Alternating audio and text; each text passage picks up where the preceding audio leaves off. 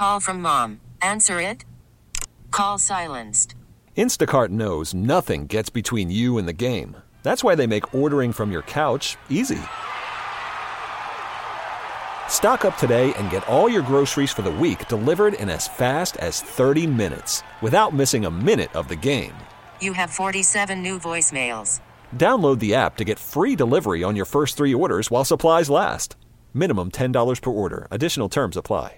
All-star closer Kenley Jansen, we have a question. What's the best podcast of all time? Baseball isn't boring, baby. I'm Rob Bradford, and every single day I'm sitting down with the biggest names to show you this great game is the greatest game. It's my podcast. It's my passion. It's a cause I started more than 2 years ago and is now the most prolific national daily baseball pod there is. Another fact. So jump aboard the BIB Express. Follow and listen to Baseball Isn't Boring, presented by Wasabi Hot Cloud Storage on the free Odyssey app or wherever you get your podcasts. KCBS Radio, original podcasts. 3 years ago, I started trail running. During the beginnings of the COVID-19 pandemic, when all indoor activities were shut down, I, along with many others, turned to the great outdoors. I'd already been a hiker, but I wanted to go faster. So my mom and I would hit the trails, swapping happy hours, parties, movie theaters, and masks for running through the trees. But as the summer wore on and wildfires took over California in 2020, being outdoors, especially with my asthma, became risky. And when the Bay Area was in the thick of it, I'd manically check the air quality to see which trails had the best AQI so I could find somewhere safe to run outdoors. Just this week, the Bay Area had yet another air quality advisory as we soaked in smoke wafting in from Northern California and Canada. Is this our new normal? And will we get to the point where there's no more clean air to run to? From KCBS Radio in San Francisco, I'm Mallory Somera, and this is Bay Current. I remember this day like it was yesterday. I woke up just like everybody else in the Bay Area, wondering if I'd woken up on another planet. Fires burning across the state left Bay Area residents waking up to a dramatic dark orange glow in the skies. The streetlights on, the sky a sepia mix of smoky pink and orange. The pedestrians, masked against both the coronavirus and the unseen particles hazardous to their lungs, bewildered and confused. I just literally had to put my mask on and walk outside just to see it. It's such a strange feeling to have it be dark in the middle of the day. The world watched in awe at those orange apocalyptic photos. The Bay Bridge set in what seemed like post-production movie magic, except it was real. It seemed like an anomaly, but this year other places like Chicago, Detroit, and New York City had their own taste of what it was like waking up to darkness. Yeah, that was a bleak year, man. Yeah. It was a very bleak year. I had the chance to sit down with Ian Faluna. He's a biomicrometeorologist and professor of atmospheric science at UC Davis. He actually spoke with KCBS Radio's Matt Bigler on air recently about wildfire and soil emissions, increasing air pollution in remote forests, like the ones I sometimes run in. I asked him if we were going to be seeing more orange skies in the future. Oh, there's no doubt. There is absolutely no doubt. This is a trend. And the trend is different. This is what one of the main things that came out of my research on this topic, which was primarily focused on the air pollution and not even the direct air pollution. The particulate matter we all know we experience directly is really bad. And you can get these air quality days where the particulate loading is like, you know, a horrible day in Beijing in the winter, and we have it here. So that is separate. I was looking at sort of a longer term impact from gases that are emitted in combustion that come out of our tailpipes as well, which are kind of the main contributors to what we think of as traditional air quality problems with ozone and particulate matter eventually. But anyways, the point I'm getting at is one of the things that really surprised me in this work, and it was sort of buried in the lead of this story, is the remarkable way in which the pace of wildfire area burned, which is kind of the best proxy for, you know, total emissions of smoke and gases and things, That's changed dramatically since about the turn of the century. And people have studied this across the US and the globe. And basically something is different now. You can even see it mathematically in the statistics of the wildfires, because we have data back to the beginning of the 20th century. And right around 2000, 2005, whatever, but somewhere in there, things got really different. And that is that if you plot it on an exponential curve, which we did in the paper, it is alarming. And then 2020 was literally off the charts, like literally off the charts. You had to now make bigger charts to plot this data against, even in a logarithmic sense. And what you see when you look back to 1970 or before, that this is a trend, and it's a steady trend. And there's a lot of variability year to year, like as we all know. This in California, at least, remarkably good. We had a lot wet winter and spring and even late into the summer. And it's pretty much been established that this is happening because of climate warming. And what's happening is basically the system's being pushed out of equilibrium. So you think, well, it gets warmer and more water evaporates. And so people think in an equilibrium sense that, the relative humidity will stay about the same because it'll get warmer, but more water will be in the air. But it turns out in the meantime, we're out of balance. And so it's warmer as evaporation is trying to catch up. And so you have it's warmer and drier. So the relative humidity is lower. And it's that's usually seen to be the dominant term that correlates with these wildfires, that you're just drying out all this biomass. And then on top of that, you have humans sort of extending the fire season. Normally you had a fire season of lightning, sort of dry lightning that would happen in the summer. And now, because something like in California, at least about a third of the fires are human ignited. That season now is extending well into the autumn.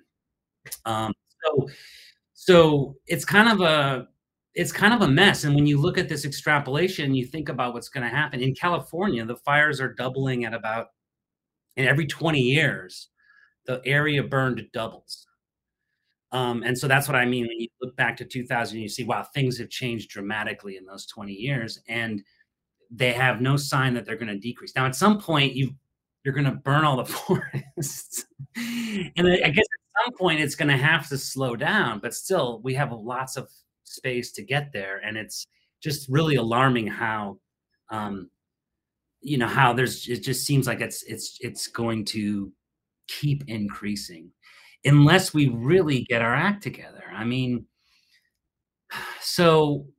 Yeah, what would it take? What would it take? I mean, I have so many questions, right? But like, no, I have so many. You're saying that we need to get our act together, but like, and at the end of your interview with Matt Bigler, you basically said, we need to get a grip on the reality of wildfires and forest fires and climate change. But what does a grip look like? Right. So the first thing is the battle that's been going on for 30, 40 years, which is we need to get off fossil fuels, which of course is not happening nearly fast enough. But that aside, we need to batten down all of our infrastructure so that we don't have these power lines making fires. And, I hate to get too political, but it seems to me that, a company like PG&E, private company, is making $2.5 billion quarterly net profits.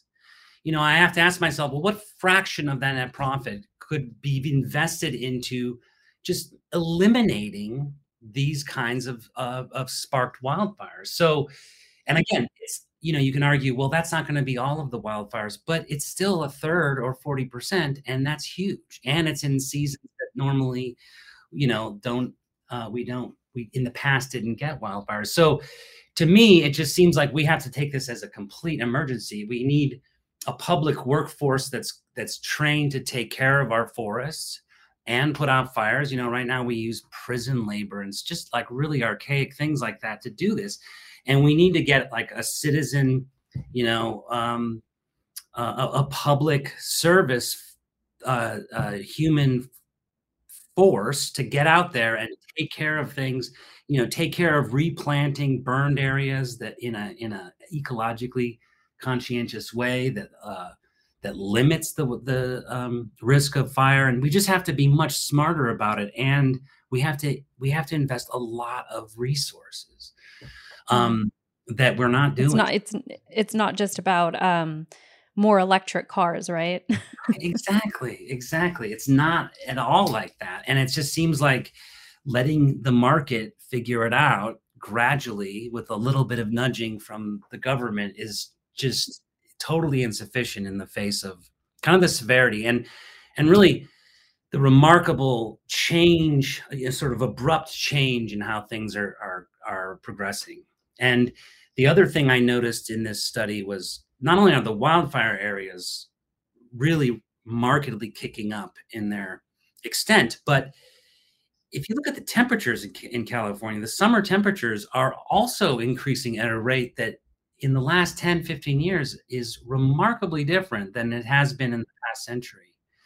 And so to me, that is like another alarming thing. And I look through the literature and scientists and, science study will take maybe usually 18 to 24 months to happen. They'll use data that's a little bit older. And so the stuff that's currently in the literature and written about is, I would say, 3 or 4 years behind. And so no one's really, I think, detected and raised the alarm that California is warming at a remarkable rate. Why California? Well, I'm not exactly sure. About the specifics of this. And of course, it is linked to this larger climate change, which we feel like the global temperatures in the next few years are going to just keep hitting these record highs because we're going to have this El Nino in the Pacific, which always adds, typical warmer temperatures for these years. So we suspect that in the coming few years, it's going to be even more record breaking, if you can believe it. So it is a global thing, but California is all I've looked at particularly closely. And that is like the warming rate at this point of summertime temperatures is about 1 degree per decade. 1 degree Celsius is what we now, and you talk about climate change and you say, well, since in the IPCC, all these scientists have come and agreed upon a number that's about 1.1 degrees Celsius in the past 120, 30 years. And we're talking about that rate now for summer temperatures, at least in California, happening every decade. And so things are not, that's funny. We have to constantly adjust our scientific models. And by my perspective, looking at this from the vantage point of a climate scientist in the last 20 years, we've been doing nothing but adjusting our models upward in terms of like, oh, we are not getting the full extent, the full rapidity with which these things are changing.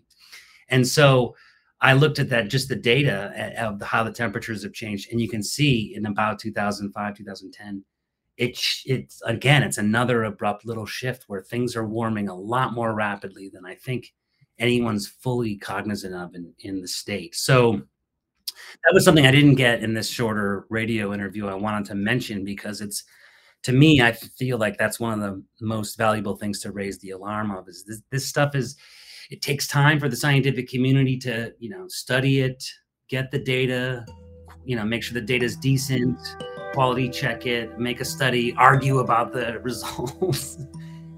We've got a bunch of heating in the bank that's still coming at us. The public investment in this front should be immense, and we should demand that we secure and we tighten down the human-induced fires as much as humanly possible, which I know we can do. And then eventually moving beyond that, we're going to have better forest management practices, and all that stuff has got to change as well. But to me, it seems like right now the immediate concern is we got to stop sparking fires because there's a lot of dry tinder and it's only going to get worse for the next several decades. Bay Current is a production of KCBS Radio. I'm Mallory Somera. Special thanks to Ian Faluna, biomicrometeorologist and professor of atmospheric science at UC Davis. For more Bay Area stories, subscribe to Bay Current on the Odyssey app or wherever you get podcasts.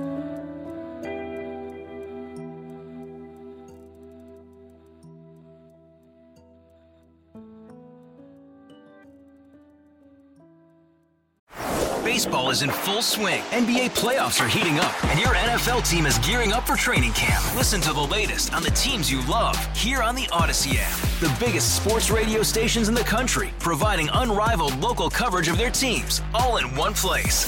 Exclusive interviews with players, coaches, and team executives, streaming live and always available on demand. Stay in the know with your favorite teams right here on the Odyssey app.